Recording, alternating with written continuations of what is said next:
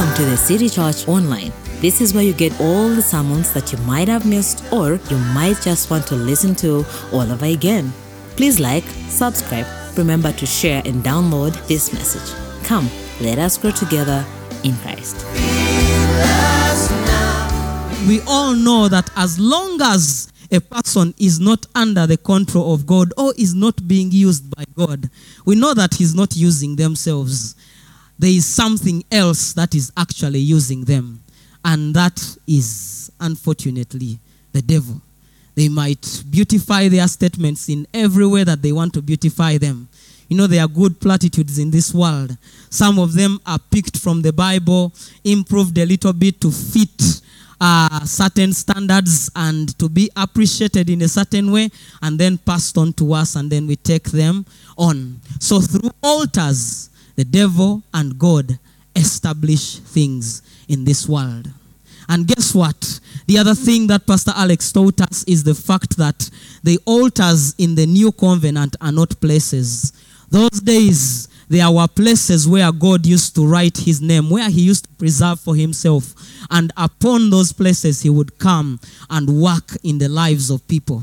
In Exodus chapter 20, verses 24, he told Moses to set up an altar of earth. And he told him that upon that place I will come, I will choose and come and write my name there. And the moment when he says that he is writing his name there, he's actually saying that I will come there. I will come there and I will bless you in that place. So before he even came to Moses, he first came to a guy called Jacob. And as he was fleeing from his brother, you know that story. He had stolen a birthright. His mother had persuaded him somehow to steal his brother's birthright, just as his name goes. He was called a supplanter them days. So after stealing it, they tell him that his brother is coming after him. He's waiting for his father to die so that he can come and kill him. So his mother advises him that before your father dies, take off and go to my family. So he runs over, and as he's going, he slips, and then he sees a staircase of angels descending from heaven and going up. He sees actually the very throne room of God, and he realizes that the God of his father is actually in that place. So he makes some deal with God, and is like, if you bless me where I'm going, I will come back and worship you in this place. And God also commits to it, blesses him that side, but it was always a struggle. There was something that was missing, probably because the altar was not active. He went there and he just started continuing to run his life. And so he ran his life. God was with him at all times. They cheated him and cheated him and cheated him and cheated him, but there was something special about him until a day came when he escaped and went back. And time came for him to meet that guy who wanted to kill him. And that is the time he remembers, and he goes back to the altar. He separates, he puts aside everything, and he goes back to that very place, the place that he had named Bethel. And he waits on God, and somehow God passes by, and he catches him and is like, I am not going to go away from you. I'm not going to leave you and let you go until when you bless me. And guess what? Just as it is supposed to be, through altars, he comes and intervenes on this world. He came and intervened in the man's life, and he was blessed from that day. He went back to the same levels at which his fathers operated. He went back to the levels of Abraham. He went back to the levels of Isaac, and he operated at that very place. So those days, it was a place. Even when the altar became the temple, and the Bible says that when Solomon was dedicating it, God came and said that when I place my name here, I will bless you through this very thing. But you remember that in Leviticus, he had told them that the fire on that altar should not go out. It should be lit at all times. And that was the same thing that was done in the temple. So continuously, his name was there. And through that place, he continuously blessed his people. So it was a place those days. But right now, we become the temple of God. Through Jesus Christ, now his spirit fully dwells in us. So we become the altars. So it is through us now directly. It is through us that God manifests the things that he has set in the spiritual world. It is through us. We are the channels. The Bible says that all creation is groaning for and anticipating, waiting upon the manifestation of the true sons of God. All creation is waiting for you to manifest. All creation is actually waiting for your altar to be activated in this world. So, child of God, my question is, what are you waiting for? What are you waiting for? Over you're waiting for the overnight. You know, Pastor Alex is teaching us a number of things.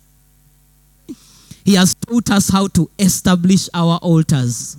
And he has given us things that help us establish godly altars. And amongst those things, he has so far taught us two things, which I'm going to dwell on a lot as I'm speaking to us today. And the first one is for us to hold on to the word of God, to be steadfast in it, to hold on to the promise of God. There are a number of things that God has said that he will do.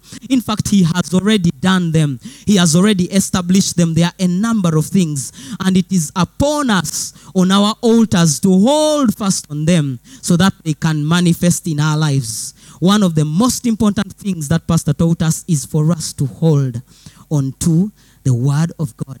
And then the second one is for us to have a contrite and broken spirit. It's for our hearts to be broken to him.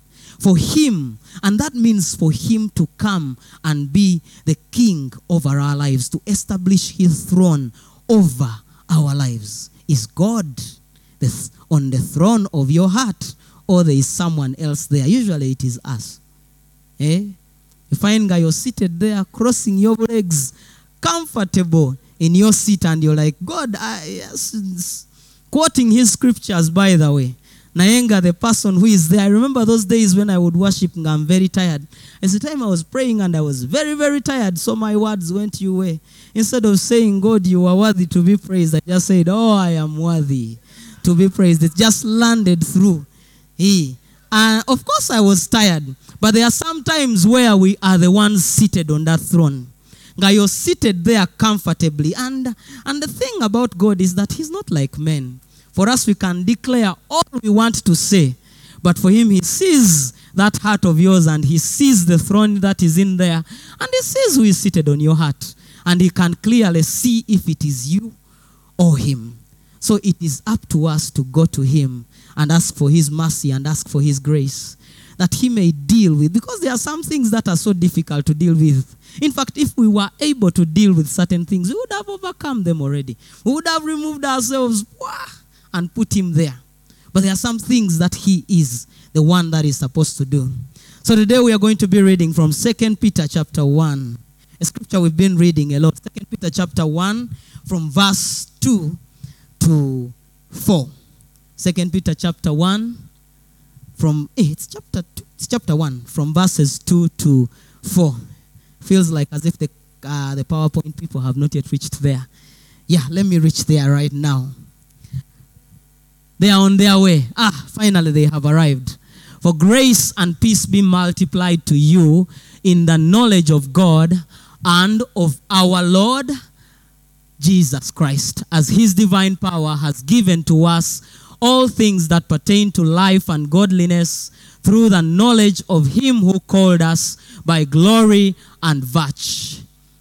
Verses 4, by which have been given to us exceedingly great and precious promises, that through these you may be partakers of the divine nature, having escaped the corruption that is in the world through lust. Let's go back to verses 2.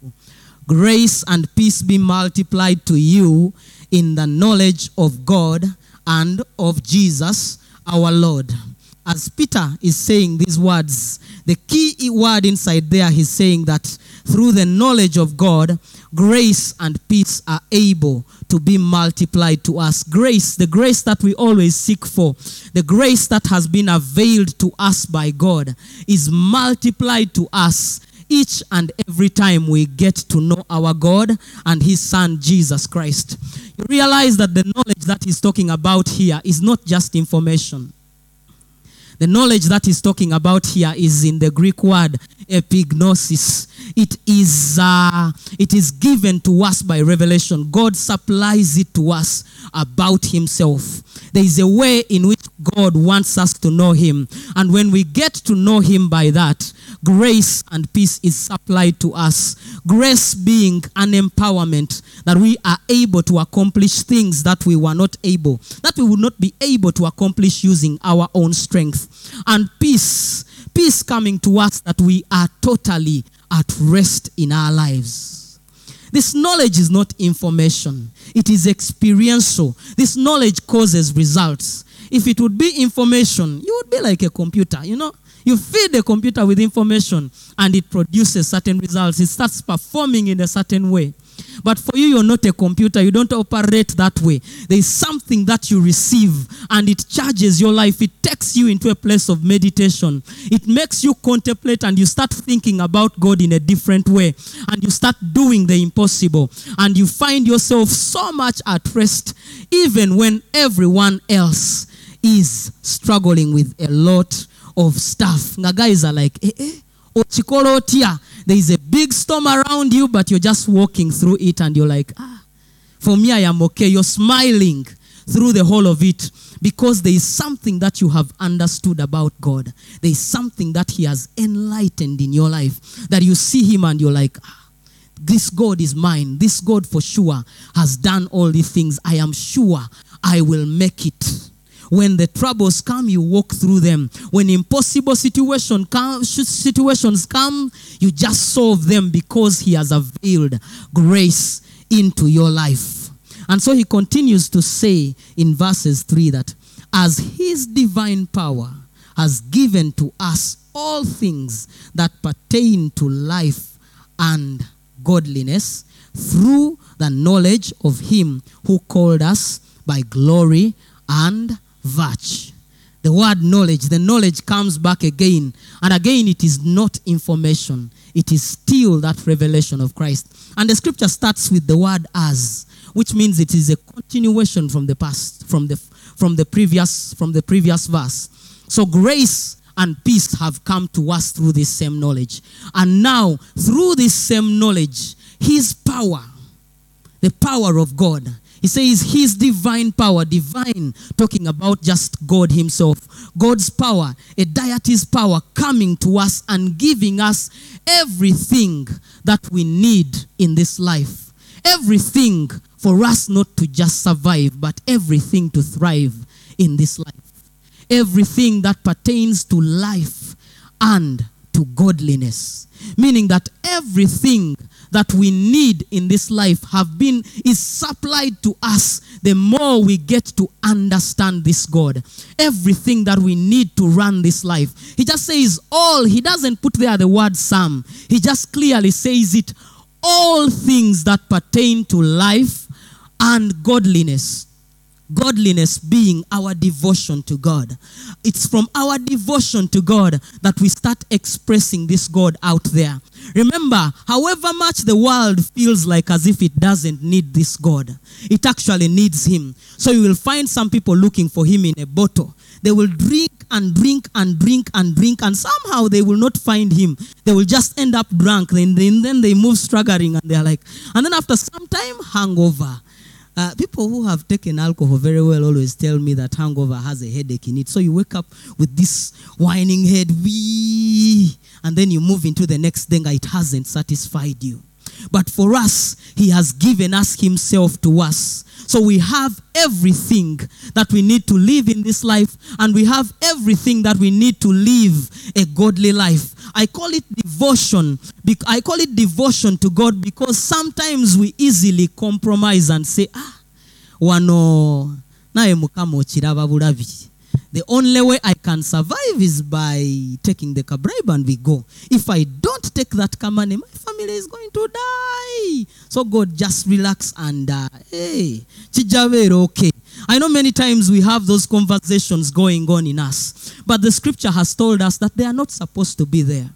You realize that the reason why they take place is because it is a knowledge issue. There is something that we have not yet understood.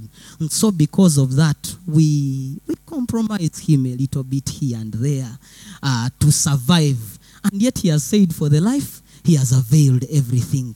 To live that godly life again, he has availed everything.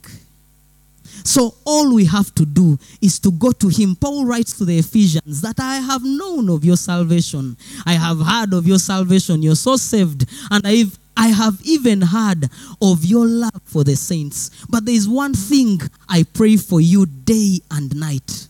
I constantly mention of you day and night that our God, the Father of our Lord Jesus Christ, will give you the spirit of wisdom and revelation in the knowledge of him, that is Jesus Christ again, that your eyes of understanding may be enlightened to know what is the hope of his calling and to even know the kind of inheritance that you have availed to you. So you have to know the hope of his calling, the reason why he came, the reason why he had to die on that cross.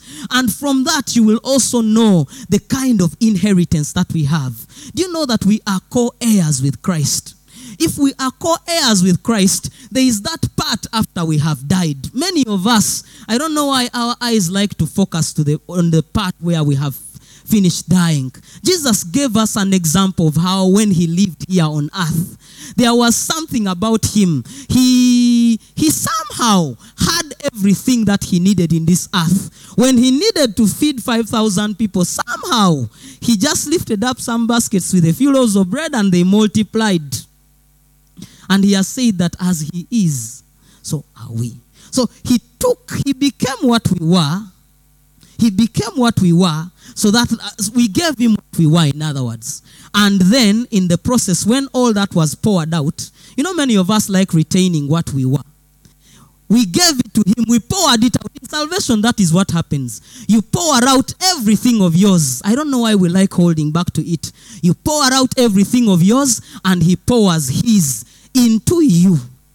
That is what happens. So, in that, you receive the same inheritance that he received. You receive and operate within the same power that he operated in while he was on this earth. Realize that the same way he was operating on this earth is the same way we are supposed to operate on this earth. Then the same way he is in heaven, that is the same way we shall be when we have been propelled there. So we have to lift ourselves to that position where we operate the same way he operated while he was on this earth. And the whole thing lies back again. It drives back to the same knowledge issue. That's why it is very important for us to constantly pray for the revelation of Jesus Christ to come to us, that we may see him as he is. The truth is that there are people who have reached there. There are people who are experiencing it in their lives. There are people whose salvation is so effectual, whose everything that they declare about themselves, that they sing about. You know, there are lines in the songs that we sing. You sing a line and you're like, you mean I am this? But man, when you move out, all of a sudden you start moving like a grasshopper. You become scared and you're like, nakolantia. The nakolantia should stop. We need to move to the position where we are supposed to be. The good thing we are in these 40 days. They have reduced now, they are 30. They are remaining 30. Only 30. You can use these remaining days to do something about your life. A change can occur. And it has been displayed in the scriptures. In the knowledge of him, some things increase to you. In the knowledge of him, his divine power causes all things that pertain to life and godliness to come to you. Remember, all these have been established in a certain realm. The spiritual realm, they are there. They are already done. They are fully finished, furnished each and by the way, when Jesus was dying on that cross, he was dying for everybody. Meaning that for the 8 billion people in this world, plus the number that died, let me say that, all of those guys, their grace and peace is there. The multiplication of it was there and is there. It is already set and established in the spiritual realm. Even all things that pertain to life and godliness, since he died for all of them, it is also there, set and established, waiting for them. Now the creation for it is to a disadvantage. It is us who are supposed to do something about it. So it is waiting for us to go and pick up what we have. Mind you, creation includes angels also. The ones who are supposed to supply these things. They are also seated and waiting. Ngate batutuma. Gundi ngatu denyo. Ngata kolawo chamanyi. And he brings, and I deliver. The other angels are good at their work. They just deliver. I have a feeling when they reduce, I don't know that they reproduce, but I have a feeling when they reduce in number, you're taking very many of them. I have a feeling God can just place the manufacturing button and then they get you more angels and they start supplying the things. That's why you'll notice that there are some people who in their domain, they have caused the difference. They move in their cities and there is a difference. There's a man who lived a long time ago, I think in the 1800s. He was called George Finney. That guy would enter a town and then thieves would stop stealing. Somehow, whenever his crusade would happen in a certain area, he had his birthday, he had an intercessor who would come and pray. The guy would just come and pray for like some weeks. And then the man of God also shows up after some time. And the moment he starts preaching, things just change. Policemen lose work. They stop doing their work because, the people who are behaving badly just stop doing everything because as in his presence used to bring the fear of God into people's lives. It would just bring it. Your presence can. That was an anointing at a certain place, at a certain point. You can go and call on that and it also comes on your life and you start operating that way. It operated at a certain point. They talk of that time where Paul entered into a certain city and they started preaching. They came in, you can enter Luzira here and you preach in a certain place, probably a street preacher. Let me call him a street preacher. Making noise, everyone is shutting him up. Then like a small crowd came. Then the next day, the crowd became bigger. By the time they were done, the whole city had stopped what it was doing. It would come and listen to Paul in the evening. That is what happened to these men when they decided to become something. It's a decision that you make. Because Paul was a persecutor. He talks of himself. He says, me, I was bad. You think you're bad news? Me, I was bad. I killed those guys. And they knew me. They feared me. You know, he was a nobody at some point. He was just a student of some guy. You know those guys who carry, I remember at the university, there are they were teaching assistants. So they would come and teach for the first 3 weeks or 4 weeks. And then out of one day, the professor just shows up and he starts speaking the things, the ones you are not understanding. So Paul was like that guy. He was that simple. But when he started persecuting, when he took up the work of persecution, he did it so well that the high priest called him and is like, you are the one we've been waiting for. Have the letters, go and deal with those guys. And then God just turned him around. As in, everyone, probably even the born-agains were like, God, if you would just eliminate this guy, we would continue with your gospel. But God just turns him around into his instrument. Even you're meant to be his instrument. We are supposed to. We are supposed to. And he talks of himself and he says that, yes, even if I came in late after all of them, I did more than my contemporaries. He wrote it because it was true. He did more than all those guys. He knew where he had come from. He knew all the bad things that he had done. I know for you might be like, but for me, I've not done all those bad things. Maybe that's where the force is. If you would know what you are, and if you would know where you are got from, you would do the necessary things to see to it that you become what you're supposed to become. And so he continues in this very verse. And he says that he winds up that verse saying, through the knowledge of him who called us by glory and virtue. Verses 3. Just go back to verses 3 a bit. And he called us through the knowledge of him who called us by glory and virtue. You realize that when God was calling us to himself, when he was, in fact, this now, because him calling us covers everything that he ended up doing for us. So when he was calling us, he called us by his glory and by his virtue. So when we talk of the glory of God and the virtue of God, we are actually talking about the attributes of God. We are actually talking about those things that make him God. The things that make him God are the ones that pushed him to come to us. You see, when the rest have 3 or 1 or 0, that's where all the other players are. He's lifted up above every other footballer in this generation because he has played better than them. He has more, they call them Ballon d'Ors. The reason why they called Pele the greatest is simply because he won 3 World Cups. That is his glory. Even when it comes to God, it is the same thing. The things that he does are his glory. The things that he has are his glory. But more so, you realize that his glory, there are things, there is end. We lost our righteousness. We lost our holiness, in other words. So, if it was to us to meet him at his holiness, we were down this side and he was the other side. Remember, we are filthy rags, and for him, he's clean up there. So in trying to relate to him, it would be impossible to connect by his holiness. And he knew that.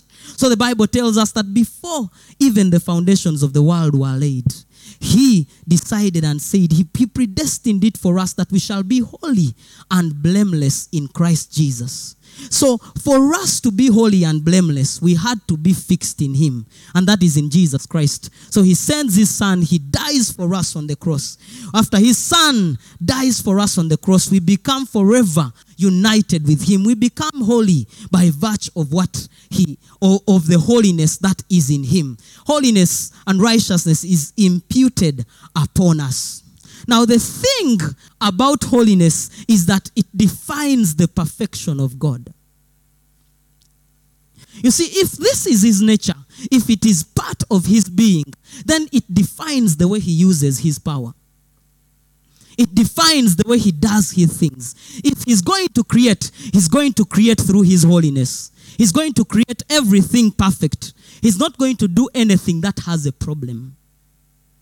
Meaning that if he is going to deliver you, if he's going to deliver you, let me say he's delivering us from our sin, it is also going to be through the same standards. He's going to lift you from your filth and put you at the same level where he is, the same level of holiness. So that's why he says in that particular scripture, through the knowledge of him who called us by glory and virtue. So he called us and fixed us into a place where we can also be very holy. A similar position like where he is. He called us and fixed us there through love. You realize that holiness, his holiness, couldn't do anything for us. We had obliterated everything. We could never connect with him there. So he decided to come through love. So he loved us and pulled us into his holiness. So you realize that if we are to complete the whole of that scripture, he says that as his divine power has given to us all things that pertain to life and godliness through the knowledge of him who called us by glory and virtue. Meaning that all these things that we receive from him also go through exactly the same filter. When he's giving us anything, he's giving us something perfect. He's giving us something that works. When he's giving us anything, he's giving us something perfect, and he's giving us with the same heart of love. And you know the way love is, it doesn't hold back anything. He's releasing it fully to us. As in God, there is no shadow. There is no darkness in him. When he gives you perfectly. He gives you to the standard at which it is supposed to be. When he gives you grace and peace, it is the fullness of grace. It is the fullness of peace. That's why they say that when we go in prayer while we are worried, there is a certain peace that comes upon us. And this peace is beyond human understanding. He releases it to us. That's why it is not for us to worry. So, Pastor told us that when we are setting up these altars, what do? We go and claim our promises. We stand on our promises. And in the next verse, let's go to verses 4. He says that, by which have been given to us exceedingly great and precious promises. You realize that the by which comes from by his glory and virtue. Then by which he has given us. Meaning that if he's giving us these promises through the same filters, let me call them filters, then that means what we receive in the promises of God, we also receive what is so perfect. We receive what works. We receive it at the same level at which he gave it to us when he was dying for us on the cross. You realize that when he died on the cross, he actually gave everything. When he comes also on this side, when he's giving us everything, it is with the same force, the same measure, a similar measure, that he's giving us everything that we need in this life. So the promises that come from him, are so perfect. They are so perfect. And that's why the scripture says to us in the book of Hebrews that it is impossible to please God without faith. He who comes to him must first of all come believing that he is God, and then also believe that he is the rewarder of those that diligently seek him. You must believe that he is God. That's where the doubts now usually come in from. You are praying, but you are surrounded by doubt. And that's where that second point also comes from. That our hearts must be broken and contrite. We must be fully given in to him. You see, you can't come to him as God when you do not trust him. When you feel like as if he will fail you. But he has just told you that the promises that he has given us, everything that he gives us, he gives them to us according to his nature. He gives them to us according to what he has. He gives them to us. They are all defined by his love. They are all defined by his perfection. So when he's giving healing, he's giving the perfect healing. When he's giving anything to you, he's actually giving the best of the best to our lives. So our responsibility is to receive these things at the same level at which he's giving. Remember, the giver is giving with all perfection. He's giving with every kind of love out of him. As in, there is nothing in there that is giving you these things at an angle. You know those guys who give you nenga mulimu angle. They are giving you, but they are expecting something. God doesn't need anything from us. He doesn't. He doesn't need anything from us. He created us because he loves us, not because he needed some love from us. The love between the Father and the Son and the Holy Spirit is so perfect that they don't need anything else. It is an act of mercy and grace that you and I are drawn into that love through him. It is just an act of mercy. And so if he has decided to love us that openly, it is upon us to work on ourselves to see to it that we also receive these things at the same level. I would like to compare it to our salvation. There is a way we have received our salvation that the enemy cannot scare us. As in, we confidently tell him that, man, even if you do what or what, I am going to heaven. I'm going perpendicularly. Even if you do what, I will get there. Hey, at 90 degrees, we'll just be there. The same way we are sure about that, it is the same way we are supposed to be sure of the promises of God. The Bible says that he doesn't give with conditions. We are of the new covenant. Those days the promises came, but my friend, you had to do some things. But right now he says that he has accomplished the covenant on his own, and now he has called us his own people. People is far off. He has adopted us into his very own family. If it is family, then that means he cares so much about us that we have an inheritance inside there. So we have a responsibility of doing everything possible that persuades us about the love that he has showered on us. You see, each and every time we put ourselves, and putting yourself on the throne of your heart, it usually comes through the fear. It usually comes through those fears that come to us. As in, yes, an impossible situation has come before you, and you really look at it and know that chinote chisoboka, and then you get scared. And you're like, you start grading for God what he can do and what he cannot do. And yet for him, he has said, I have given you everything. That's where he has started from. And he has also said that he has given you, he has given us exceedingly great and precious promises, that through these things we may be partakers of the divine nature. That through these we may be partakers of the divine nature, that we may become like God on this earth. That's the best way I can bring it out. The Bible says that as he is, so are we.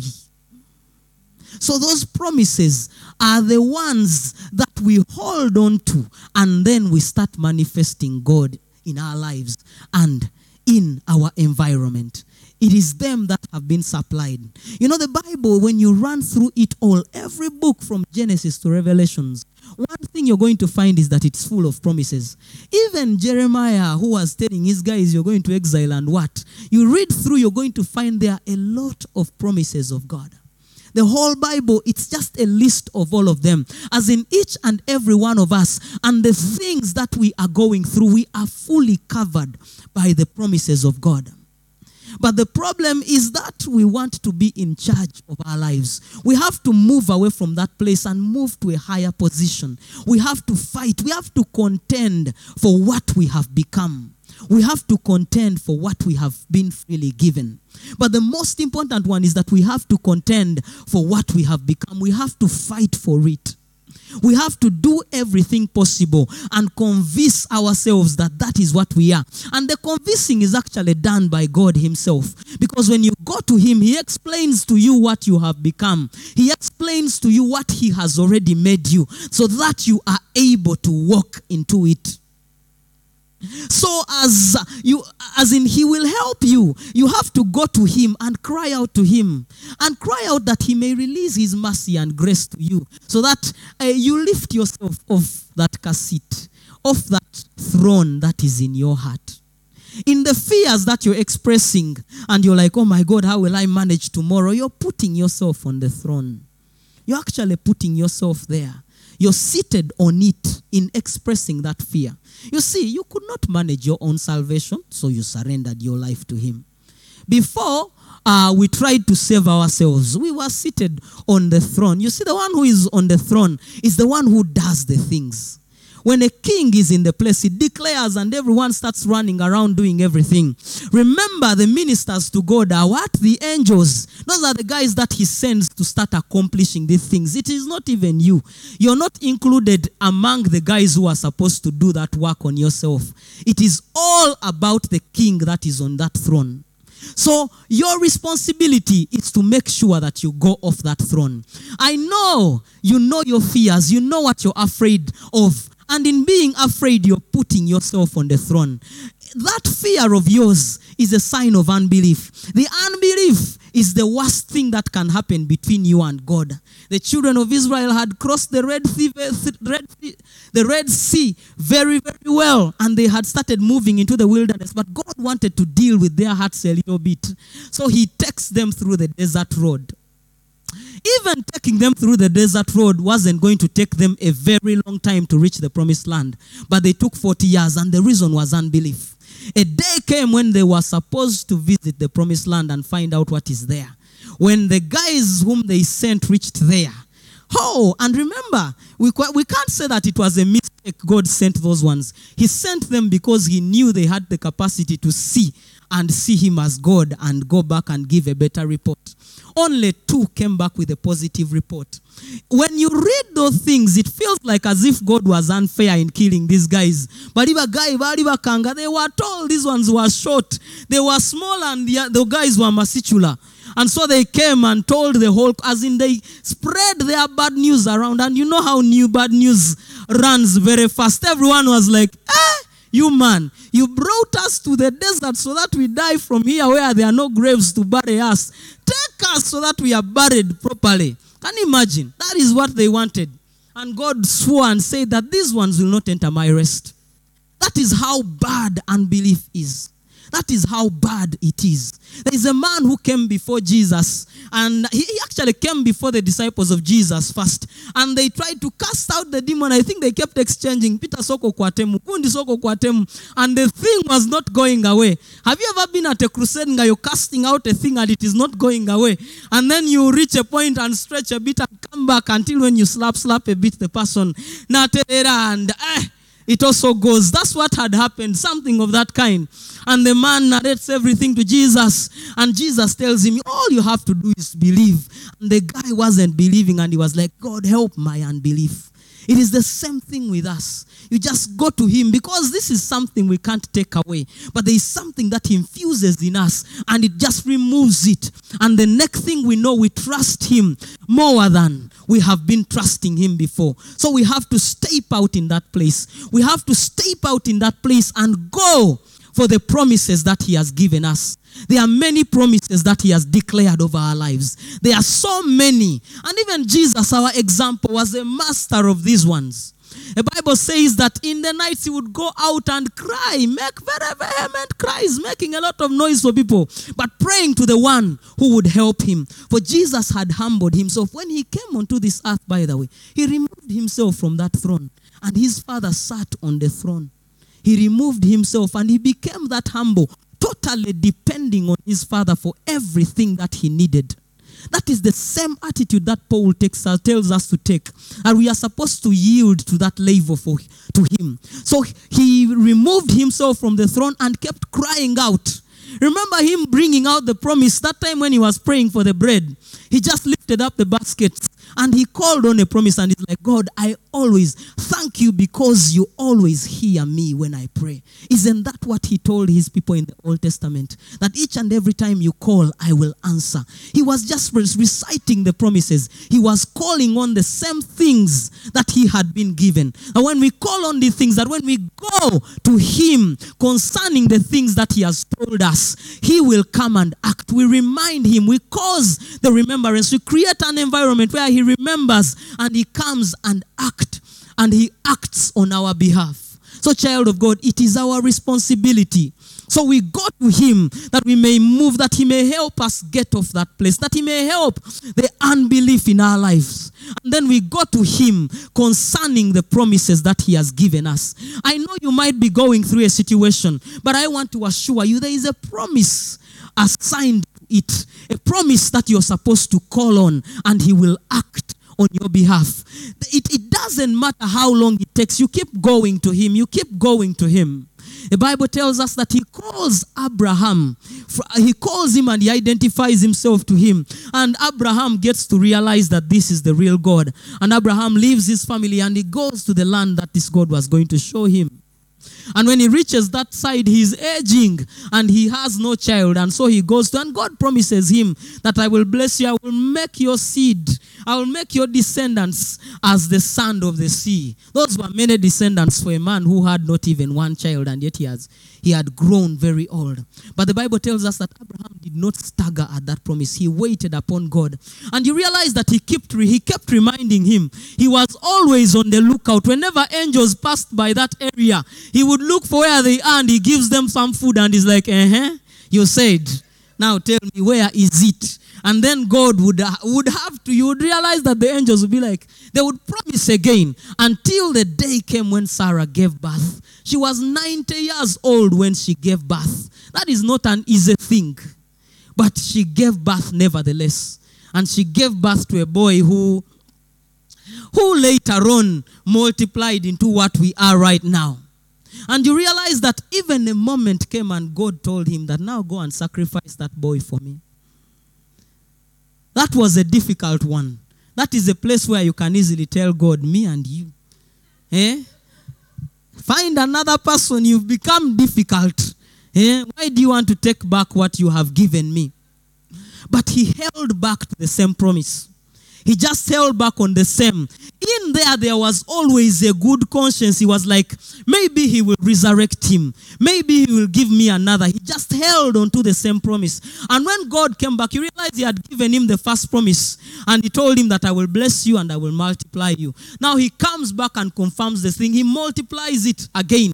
This time he adds the word surely and he's like, surely blessing, I will bless you. Surely multiplying, I will multiply you because you have done this particular thing. And what was the particular thing? He held on, he trusted the particular thing. He did not sit on the throne of his heart. He moved away from it and left God there. And he's trusted on this God. That you have to go to him believing that he is God. You have to believe that he is God. You're not the God of your life. In these things, you just have to understand that you are a slave of something and you better become a slave of the better one.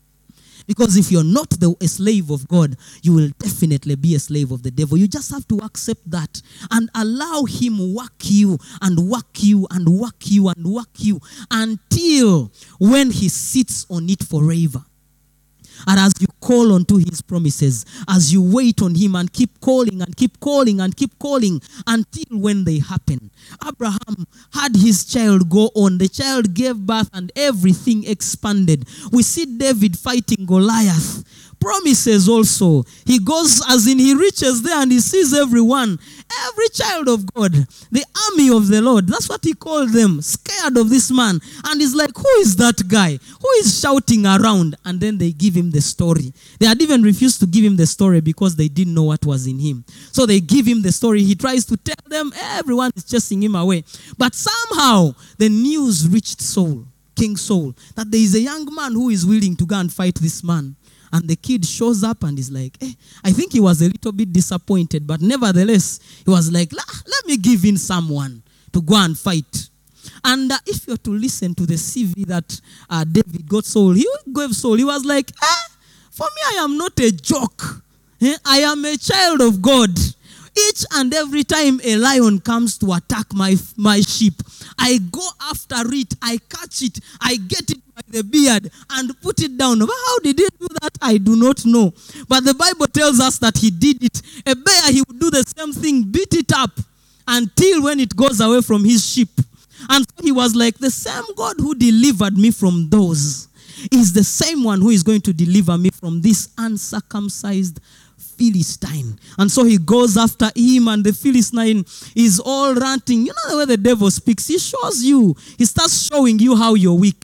He starts showing you how you manage, how you cannot manage. And that's what the Philistine was looking at. Of course, let me tell you the truth, by the way. When a confident person, however small they are, they come after you. However big you are, you have to act fast.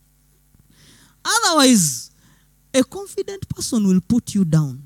Now, his confidence was not even in anything else. It was in God, as in the Most High God. That's the kind of confidence and boldness he was coming in to face this guy. So this man is looking at him. Probably he's intimidated. Probably he's looking down on him because the devil knows us. And by the way, he's so afraid of us. But he will always put up a fight and show you that, man, you cannot handle, you can't finish. Those promises are bully. There is nothing that they can do. And so the boy goes after him. Remember, this kid is 16 years old. About 14. He was actually 14. A senior 2 boy going after a soldier, well-trained general, well-trained in the army, big. So he shows up. The man's spear was, I think, more than my height. So heavy. And then the guy looks at him and he starts speaking those intimidating words. The way the devil speaks. Bringing them. That's the way our situations usually speak. But this boy remembered his God. And remembered the promises of his God. And the stone caught the man. I have a feeling God was up there. I remember God Yalia Muazeda. God had already started celebrating this young man. He told Samuel, I have found a young man whose heart is after me. Hey, he had found him. So God had already started celebrating his guy. Probably he was, God is never absent-minded. But let's just imagine he was absent-minded doing other business. And the angels are like, Your man is going for the big guy today. And he came and he was like, hey! He became so excited. He sent every kind of angel. Angels held the stone and brought it until the man's forehead. Because there was a possibility, there was a possibility of that stone going another direction. So just imagine it had gone another direction. But even if it had gone another direction, there was a way in which he was going to defeat that guy. And so the stone goes, it finishes off the man, and the Philistines are done. It is as simple as that. God can do anything. In his promises, he can release anything. As long as you go after him, as long as you go after them and claim them and start working with them, they will produce the results that they are supposed to produce. We have heard of them. They come from the same place our salvation comes from. As sure as our salvation is, it's the same assurance that his promises have in our lives. They work at the same level. They cause the same results. They have the same power working in them. The same power of God that resurrected Christ out of the grave. It is the same one that is at work when we claim those promises. So you have to go for them. So what is your issue? What is your difficulty, child of God? What are you afraid of? What are you afraid of? I'm telling you the truth. Sometimes you're going to go after stuff and it will feel like as if it is not working. But he said, ask and you will receive. Seek. You know, seeking has more work to do. You just continue going. Because these things are true. They are final. They are established. His promises are yes and amen. In the spiritual realm, they are already done, well packaged. It is you now supposed to just open the package and the thing starts working in your life. So we have to step into that place. I speak like this because as born agains we have prayed, my friend. As born agains we have said and done a lot of stuff in ignorance. And the problem with ignorance, it will produce the results of ignorance. That's the problem with ignorance. It won't give you anything. It won't be fair to you. Unless God has mercy upon you.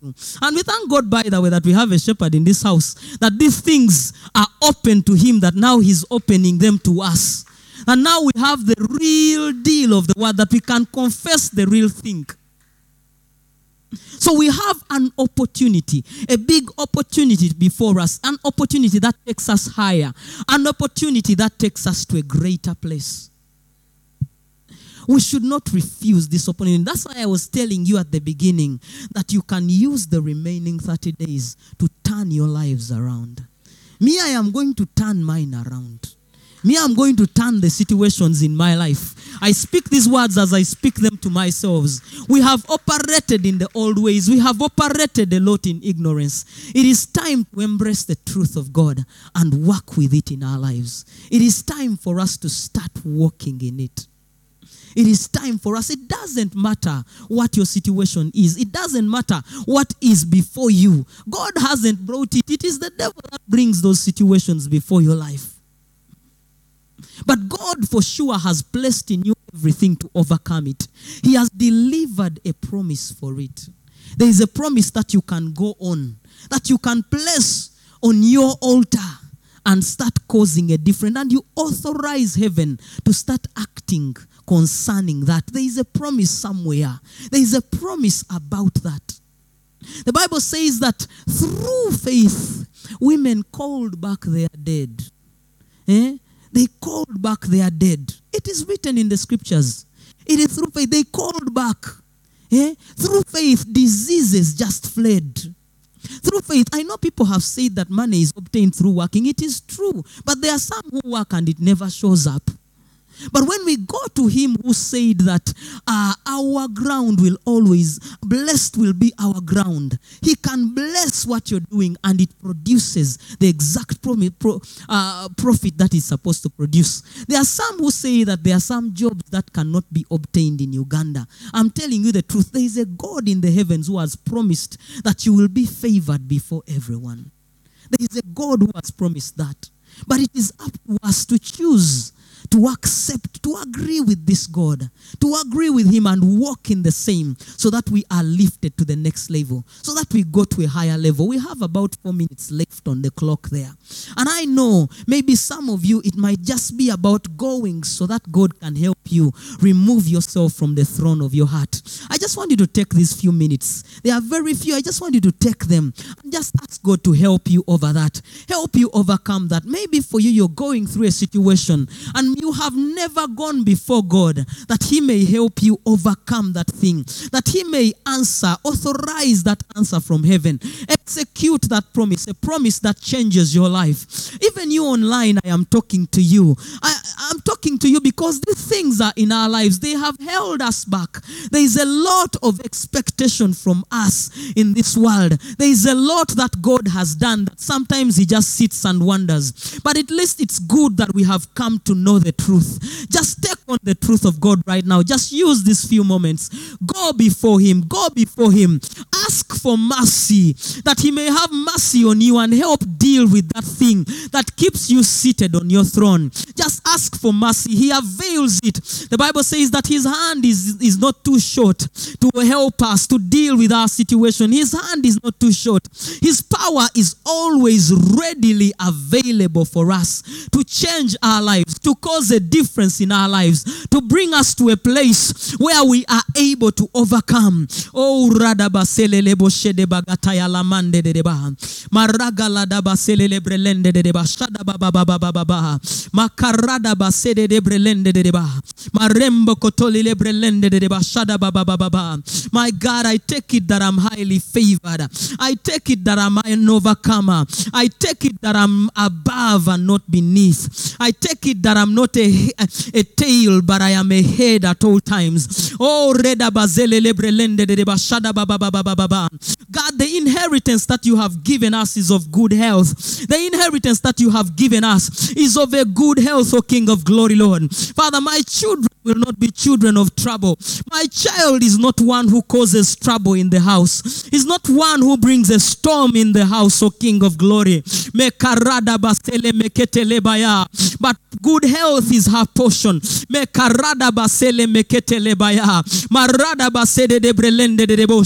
I refuse the doctor's report. I refuse the doctor's report. I only accept the report of the Lord. The report that promises good health. The report that releases a normal childhood. The report that releases a normal life. A life that doesn't depend on medication. Child of God, you have a short time left. Just continue asking for those promises. Just continue claiming the things that God has given you. Oh, rababazende besegelete boshadabaha. Maraga yalamande de bosede de brelende de baha. Marada bazele meketelele bosha. I am highly favored, O karada baba baba. I'm blessed in this city. Wherever I go, I am blessed. Wherever I stand, I am blessed. Wherever I stand, I am highly favored. Makarede bosele meketelele basha. Opportunities follow me. Mekarada baba baba baba baba. Maranda basede de brelende de baha. Failure is not part of my portion. Orego zele maha. Rodobo shede de brelende de baha. Mareka lada basha. Magorede bosele mokotoya. Orababa zende breya. Marababa zanda basegelente de baha. Mando liba shede baha. Marodo bosele meketelele basha. Marada baba baba baba baha. My God, you scatter my enemies. Rede bosele meketelele baha. Marembo kotolile brelende de basha. Makarada baba baba. Marada bazede begetelele basha. Mandeleke sekete baha. My God, now I am rich, oh God, because you became poor for me. Mendelebo selebagata. I have wealth, oh karada baba baba baba. My boundary lines have now fallen in beautiful places. I have a great inheritance. I have a bountiful inheritance. Oh rada basele meketele baha. Luck is not my portion. Makayala mande de bosede baha. But I have all things. Oh redebo sele meketele baha. I have wisdom. Makaradaba redebo sele lembrala. Mandeleke seketele teleba marada baba baba baba oramba katalile brelende de bosha marada bazele meketeleba. I am highly favored. Ore bozegetelebo shada baba baba oramba katalile brelende de ba marede bozele meketelele bosha ora baba baba baba ramba katalile brelende de ba. God, we take a hold of what you have freely given us, oh God. We take a hold of what you have freely given us, oh God. We take a hold of our inheritance, oh God. This day we refuse the lies of the enemy. We refuse every lie of the enemy. We refuse everything that is contrary to your promises, oh God. And now we partake of the divine nature. We partake of what you have given us. We partake of what you have availed to us, O King of glory, Lord. Master, we thank you and we give you glory. Oh, God, today we choose to agree with you. We give you praise and we give you glory. In Jesus' name we have prayed. Amen. This audio sermon has been brought to you by The City Church. We would love to hear from you. Please contact us on 0706 332 572 or 0776 579 679.